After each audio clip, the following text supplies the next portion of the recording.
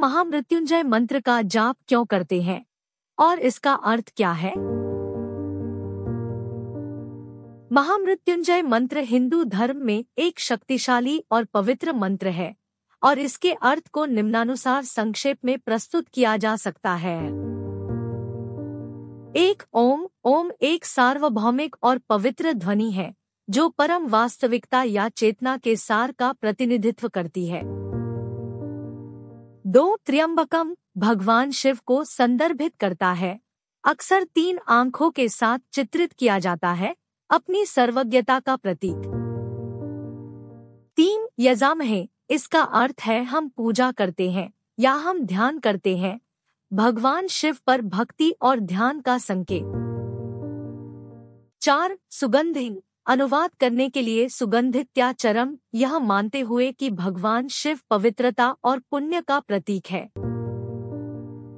5 पुष्टिवर्धनम, इसका मतलब है कि पोषक या जो मजबूत करता है, संकेत है कि भगवान शिव आध्यात्मिक और शारीरिक पोषण का स्रोत है।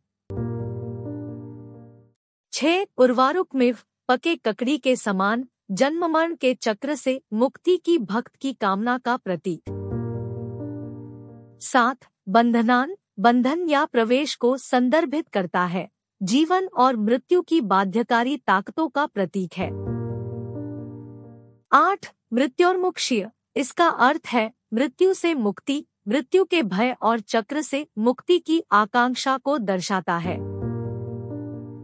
9 मामृतात, मैं और अनैतिकता को जोड़ती है, भक्त की अनंत जीवन या आध्यात्मिक अमरता की इच्छा व्यक्त करती है।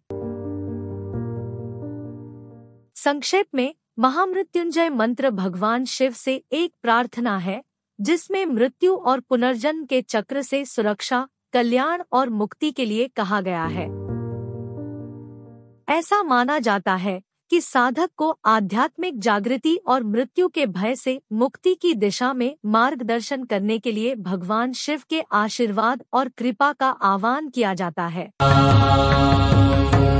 त्र्यंबकं यजामहे सुगंधिं पुष्टिवर्धनम् उर्वारुकमिव बन्धनान् मृत्योर्मुक्षीयमामृतात्।